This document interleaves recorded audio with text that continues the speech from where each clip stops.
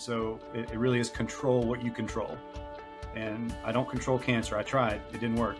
I don't control cancer, but I control me being a dad in that world. I don't control the market, but I do control my marketing, and I do control my advertising. So I think it is, make that decision first, and then see and say, what do I actually control in this equation, and double down on those things. Because I think we spend a lot of time and energy trying to explain the markets, trying to explain what's going on, trying to control them in some way, trying to convince people of something or the next, instead of just saying, here's what I'm doing. Welcome to the Freedom Chasers podcast, where we bring you interviews and discussions that share the stories, successes, goals, and dreams of real estate agents and real estate investors pursuing a life of purpose and freedom. Today, I get the pleasure of interviewing Kevin Hoover, and today's episode might be a little bit different. Kevin, like a lot of our guests, has amazing success record, 20 years in the business, New York City, South Carolina, but some tragedy hit him when his son got cancer a long time ago, and that shifted the fundamentals of his business and his life trajectory. So we're going to talk about today what happens when life gets hard, what happens when business gets hard, and this has parlayed him into a real estate coaching business.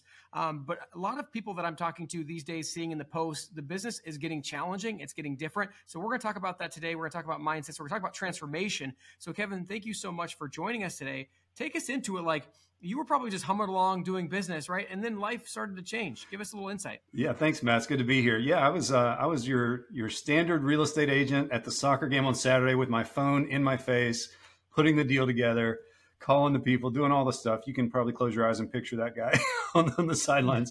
Yeah, that was me. And I started a coaching business on the side. So I had two businesses going. Both were doing very well. And one Friday, my son played soccer one Saturday, and the next Friday he was being airlifted with total kidney failure and a tumor in his abdomen. So life changed very, very quickly for us. We went to the hospital on a Friday morning to get scans to kind of figure out he had some tummy issues.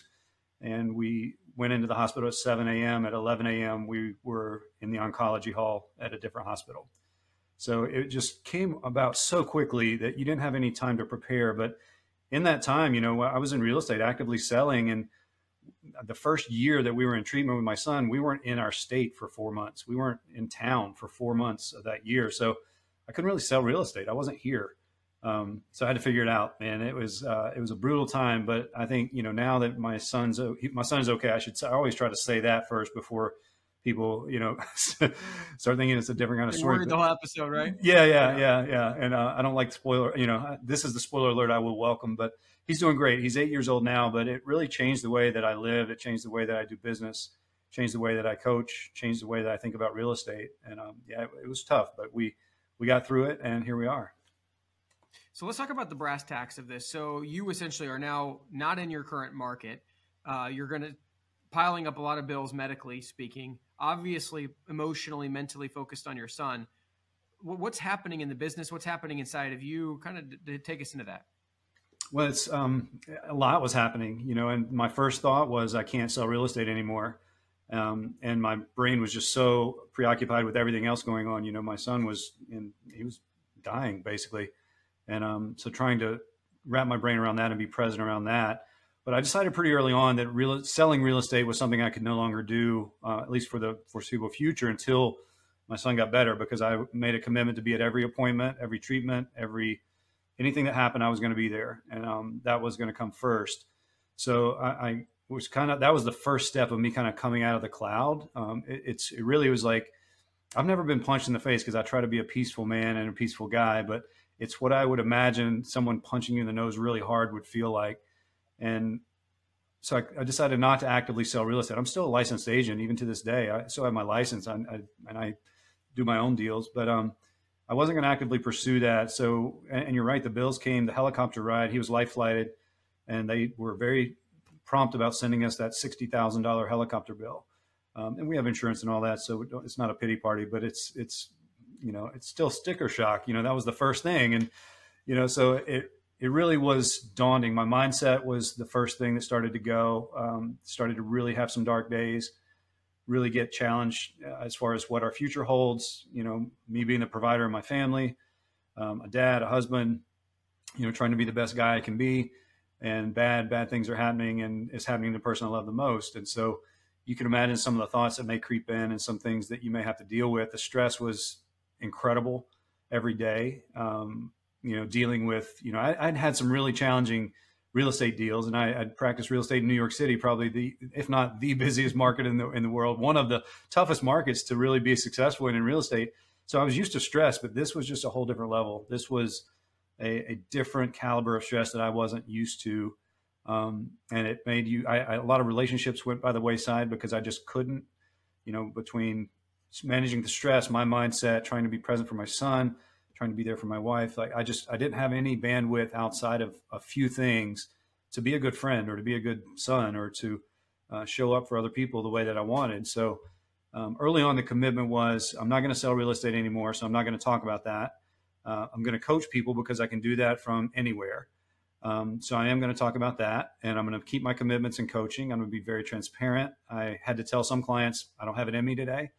And I got so much grace from my clients. They were just amazing at that time.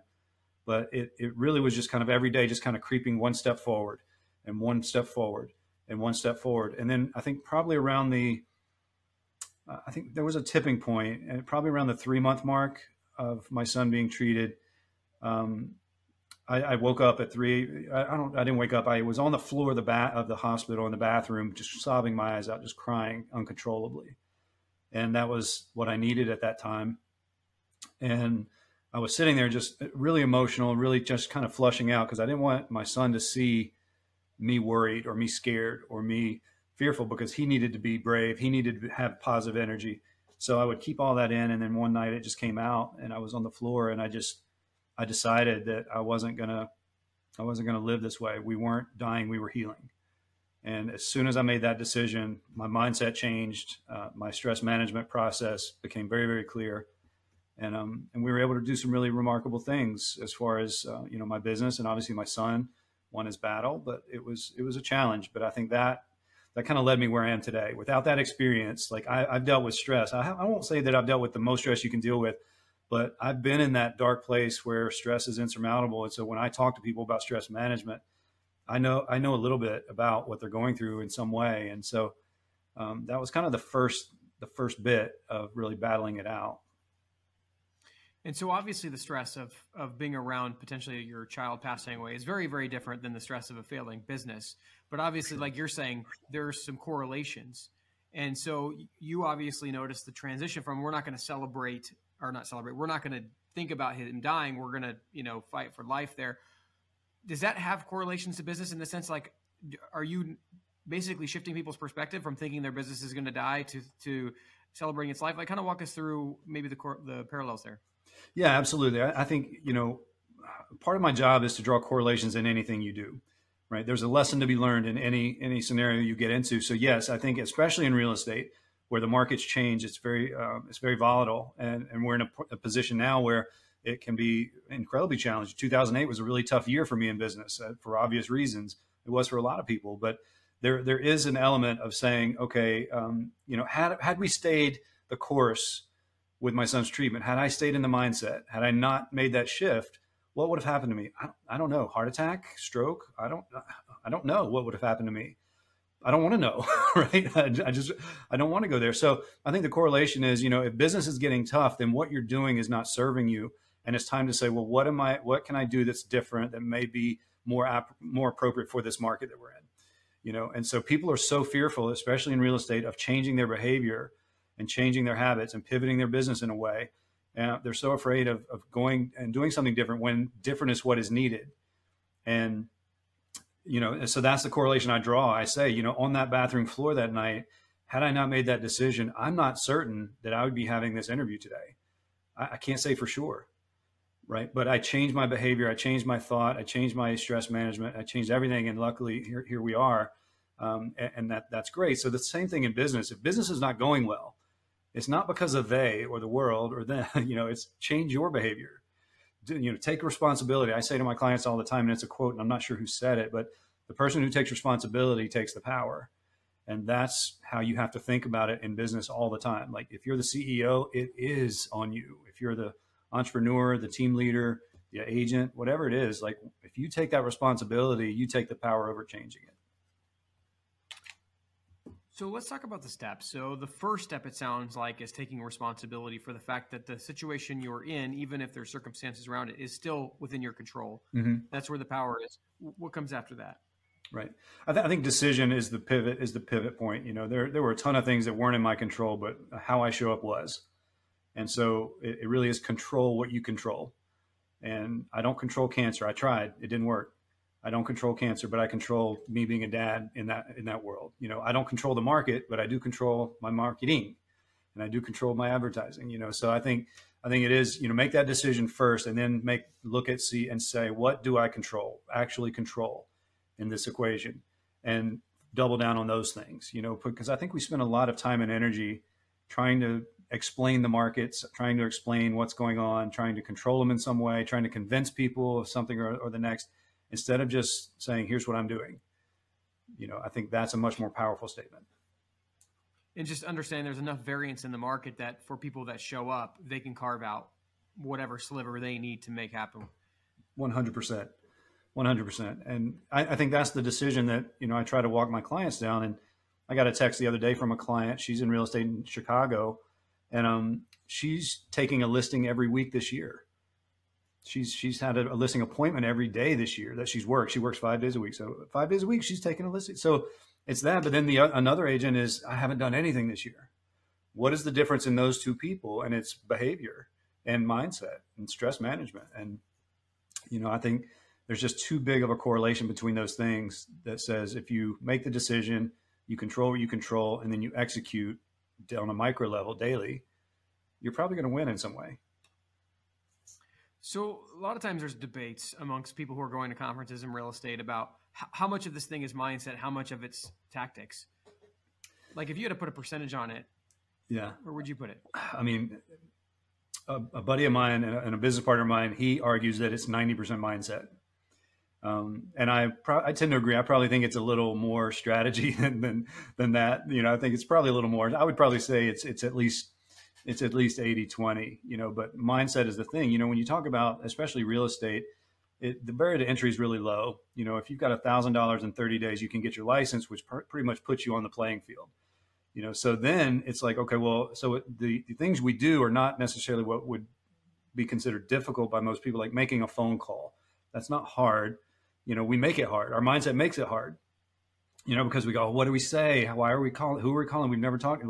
So I think the actual strategy and the tactics that we use in real estate, they're not hard in and of themselves.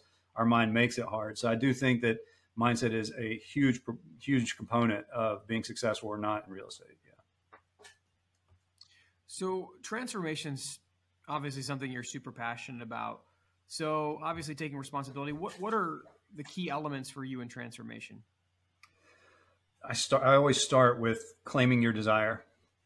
What do you want? A lot of people in business, especially in any business, they're not aiming at a specific target. They're just kind of opening the doors and hoping someone comes in. But it even goes deeper than that. I know I work with a lot of people who build this really great thing, and then they get there and they go, I don't want this. I don't like it.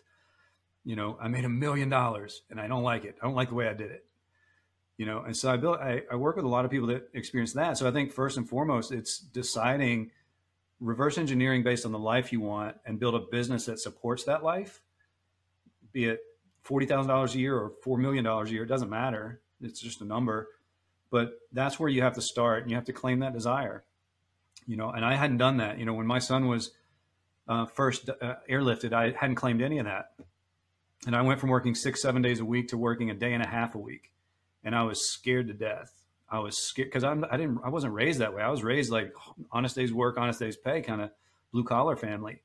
And I never worked that little in my life. And I didn't know what was going to happen. But I was going to work hard a day and a half a week. That's what I knew. That's what I controlled. A day and a half a week, I was going to work really hard. And over the next 6 months, my business doubled. And I was like, I've been working 6-7 days a week, and here I am working a day and a half a week, and business is growing. And I know the variables in it. A lot of it had to do with, people were hearing my story. We were sharing a lot, it was a lot of that. But then we finished treatment with my son, and my wife and I looked at each other, and the question was, what do we do now? Like, for 2 years we've been doing this. And I said, well, I don't think I should go back to like 6 or 7 days a week. I think I've learned too much. So how do I build what I want? So that was really when I said, okay, what do I want my business to be?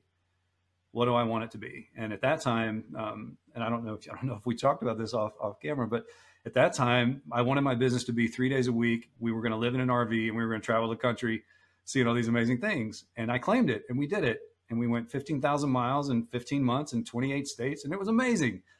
And that's an element of saying, I claim this as my business in life. And I still made great money. I still had a full roster of clients. I worked from a camper for, 18 months. And it was fun. Then we came back and we got into a house, and I was like, okay, now let's do it again. What do I want my business to be? So I think it really is start with that very clear vision, that clear desire of what you want your life to be, build a business that supports that, and understand you can change it at any time. So you mentioned the idea of building a business that's successful that you end up not loving. Let's talk about why that happens. Does it happen because people at the beginning are focused on the end result, not the process? What would be some of the ways that people could find themselves in that situation? You're right. There's a lot of ways, but I think most of the time they're using someone else's version of success. They're saying, they've got a 14-person team. They're doing 100 million in sales a year production. That's success in this industry. That's what I want. That's what I'm going to go for. That way I'll have the car, I'll have the house, I'll have the accolades, I'll have all that. And then they get there and they realize, they didn't want that, So I think that's what happens most of the time, is that the societal versions of success we just adopt those. And oftentimes we have it.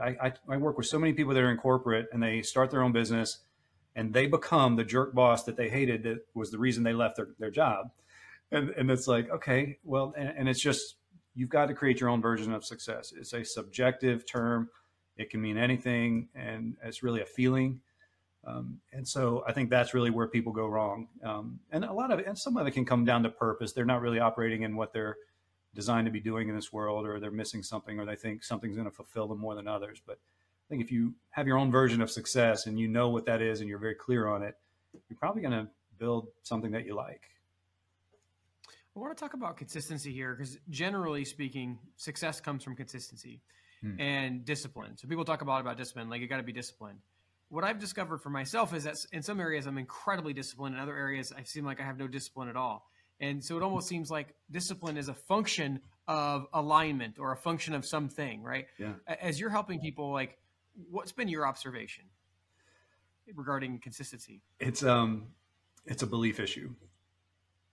Right. So there's a pattern that I noticed in myself, and then I noticed in my clients around commitment. And commitment and discipline are pretty similar as far as, if you're committed to the gym, you're also disciplined to go. But it really is a belief thing. And so the process is, if you believe it, you'll commit to it, you'll be disciplined to do it. And if you get there, then you'll see the results you want. And so when people say, I'm just not disciplined enough to do X, Y, Z, it's actually they don't believe that X, Y, Z will work and bring the results they want in most cases. And so I found that to be true. Like my health coach, I hate working out. I hate it. I detest working out. However, I love training. Love it. It's the same thing. It's just, I believe working out is bad, but I believe training for an event, a goal is fun. And I like doing that. So we create these milestones. And so the discipline to work out is not there for me, because I don't believe that it's fun. I don't believe that it's going to work. I've never had that ripped body or those 6-pack abs. I just don't believe, and that's my fault, not that. But when my coach says, hey, we're going to hike the Grand Canyon in 2 months, you got to get some elevation, and you do that. I'm great. I'm going to the mountains this weekend. I will make extra time to do that because I believe that it's an important thing in my life. And so I think when we look at discipline and commitment, and we really zoom out a little bit and we say, why, going to the gym works. It doesn't work for me. It works for a lot of people. It doesn't work for me. Training works for me. So creating those benchmarks, that creates the discipline, and then it's a willingness. But if you really look at the belief around it, that's where it stems from. And I think when we tackle the actual problem and not just the buzzwords, we can say, I'm just not I'm not willing, where it's like, the young relationships normally around college age where one of the people says, oh, they have commitment issues. Not true. They don't believe you're the one. If they believed you were the one, they would commit to you, and that would be that. They don't believe that this is going to work out. So they're just having fun or whatever they're doing. But that's kind of the process that we work through, that if there's no discipline or no commitment there, I go back to beliefs and we tackle that. So to take this down a philosophical pathway, are there people that have commitment issues, or is literally in your take, everybody would be committed if the beliefs were there? I can't say everybody. I would say for high performing people, people who are doing things already and they've had some level of success, most of the time, if there's an element of no results showing up, it's a belief issue that can go back to childhood. It can go back to subconscious stuff. It can come from anywhere, really.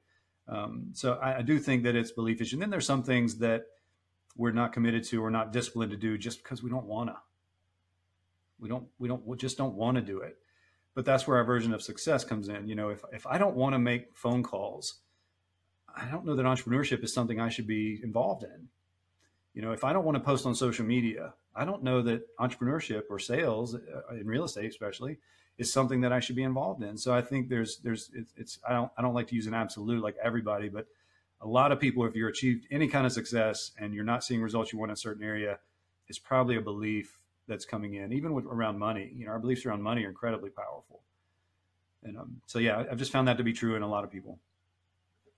So essentially what you're saying is as you're exploring things, when you find high levels of resistance, you equate it to a belief issue.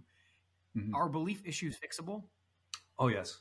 They're not easy, but they are fixable. And a lot of times, I use money as a big thing. The metric of business is money, and there's no way you can dice it. Like if you're in business, the metric of success in business is revenue. It's money, it's profit, all those things. So you got to talk about it. But, so the money story is very important. And a lot of times I find that if you go back and you think of your first memory of money, and the first time you remember money being a thing, and really hone in around that. For me, I wanted a train set, and it was $40, and my dad wouldn't buy it for me. And then we went to his office. He owned his own company, his own insurance company. We went to his office, and this was in the late 70s. We went to his office, and he opened a drawer, and he had a petty cash drawer back then. And he opened that box, and there was stacked full of cash. I mean, I was young, so it was probably a couple $100 of cash. And I was thinking he could just use that money, and he wouldn't buy it for me. So my first memory of money was that, and it was that I don't have it. As I dove through it, it was that I don't have it. And then my second memory was, look at that guy driving the nice car. He's such a jerk. And I was like, okay, so not only do I not have it, but the guy that has it is not nice. So those two little things really crafted my belief around money. Like I can't be a nice guy and financially secure. We all know that to not be true, but that was the work I did to kind of get over that, to say it was a belief. I believed, my 20s, I wasn't very successful because I believed that I was not supposed to be wealthy or supposed to have money or be financially free. And so once I tackled that, that's when business started to really shift. It really started to pivot. You see this a lot too in the religious and faith-based communities, mm-hmm. where it's, there are even scriptural perspectives that are taught as far as, hey, for the love of money, et cetera. Yeah. And those, depending on how those are interpreted, those can really take people down paths of either wanting to be extremely wealthy or not wanting to be extremely wealthy. And so it could be, like you said, experiences. It could be just who you align with and mm-hmm. where you're putting your time and energy. For sure. I think the religious part of it comes into play a lot. The meek will inherit the earth kind of vibe, that idea. But I think there's another side of it too. It's I think no matter what your beliefs are, if you're a good person, we want you to have as much money as you can have so that you'll go do more good with it. Right. If you're a bad person, we don't want you to have a lot of money. But if you're a good person and you're running a good business and you're helping people and you're growing other people's livelihoods, like we want you to have as much as you can because you're going to do great things with it. So I think that's the perspective that I try to come from most of the time. Yeah. And a lot of times that's what ends up coming true. I mean, obviously, like some people's beliefs can keep them from having a lot of money, but generally you get a lot of money by serving a lot of people and providing valuable things to the world and so on and so forth. Obviously, some people get it by ill-gotten gain. There's a book by As a Man Thinketh. Mm-hmm. And I really enjoy that book because he says the people that are, not nice that get wealthy, they do it in spite of their not niceness, not because of their not niceness, right? They have so good. these traits and qualities that allow them to become wealthy. And so it's like they're getting wealthy, like carrying their bad self up the hill, not in spite of it. So take us down, like, what are some things that you've discovered that maybe most coaches or transformation coaches aren't talking about enough? I think being transparent and being authentic. I think there's also a lot of coaches that they don't share their story. I'm very careful not to coach on something that I haven't completely gone through, so I didn't coach on stress when I was in treatment with my son. I was in the middle of my stress. I didn't know how to manage it. It was 2 years after that I looked back and said, what did I learn from that? And so I think it's not necessarily what are they not talking about. I think it's really, if you know you've got a challenge and it's very specific, find someone who's been through something similar. Find a coach who is talking, sharing their story. Like, here's how I learned that. I can learn about stress management by going to YouTube, or I can learn by going through an incredible situation in life and actually handling it and learning and being in that dark room and being in that dark space. And who would you rather be coached by? The person who's telling you what the book says or what the video says or what someone else says, or the person who says, man, I can relate to you and be empathetic as to your situation? Would you rather learn business from someone who's never built a business, or would you rather learn real estate from someone who's never had to knock on doors? So I think it really is being very careful about not necessarily what topics aren't being discussed, but what behavior are you noticing? It's really easy to fall for the marketing because everyone's good at that. It's really easy to fall for the taglines. It's really easy to fall for the I've done this. Find examples of that in their timeline, in their story. Most people that have been through something like that, they'll share it with you. It's not going to be a secret. And so I think if more coaches were doing that and really sharing, how they got to this point, how they got to their point of view, how they got to their expertise, what is it that put them on that path, that would probably serve at a deeper level. I think most coaches are probably relying more on marketing than experience. I really like that you talk about something that you've done, something that you mastered, how you weren't teaching about stress while you're going through it. You taught about stress after you had feel like you had accomplished or conquered that. I've gotten amazing results from people, or advice from people in my life, but some of the most dangerous advice that I found is the person that does something, they figure out what they didn't want to do and what they would have done instead, and then they advise you to do the thing they would have done, but they still haven't done it. And so you feel like it's solid advice because you're like, okay, well, I'm going to avoid the mistake you made. But what you don't know is that they don't know the mistake they would have made going the other direction. So good. So yeah, man, I really love what you're saying. So take our listeners into what is your life, your vision for your life and business the next 12 to 18 months? 12 to 18 months. My vision is to save people in real estate from going out of business. And not like they need saving.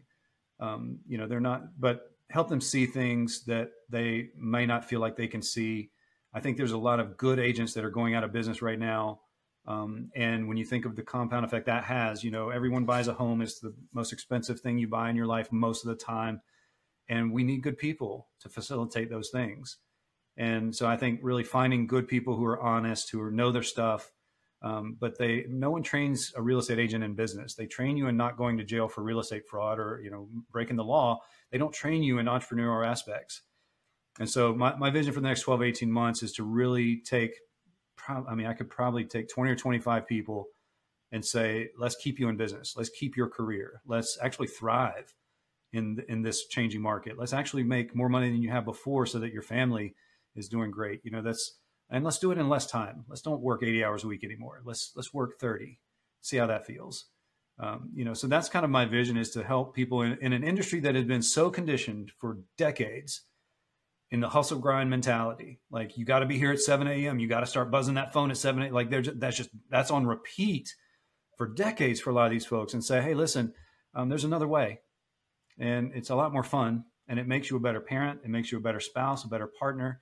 Makes you healthier. It takes away a lot of your mental health issues that you might have coming down the road. But I think it's a great example that what you said is, if you just rely on what someone should have done, if they make a mistake and they tell you, I would have done this differently, and you go down that path, there's another mistake coming that they didn't experience. And that could be even more catastrophic than the one that they made. We just don't know. So I think it's really my vision is to really help people down those paths and help them navigate the best way I can, be as honest as I can, and really just help people get results in a really small amount of time. Awesome. Kevin, thank you so much for sharing about your life and your business. For those of you out there listening, like you said, write down something that you learned from today. One of the things I took away, just a reminder that I want to be reminded of daily, which is, I mean, he was working 5-6 days a week. He went down to a day and a half, and his business doubled. Right? Think about that. Like, I mean, how many of the things we're doing are just not as important as we might think? So that was what I took away. But write down what you took away. Share it with somebody you know so they can hold you accountable. This freedom's acquired one action at a time. And if you take steps day by day, before you know it, you too will be living a life of freedom. Thank you guys for tuning in. We'll catch you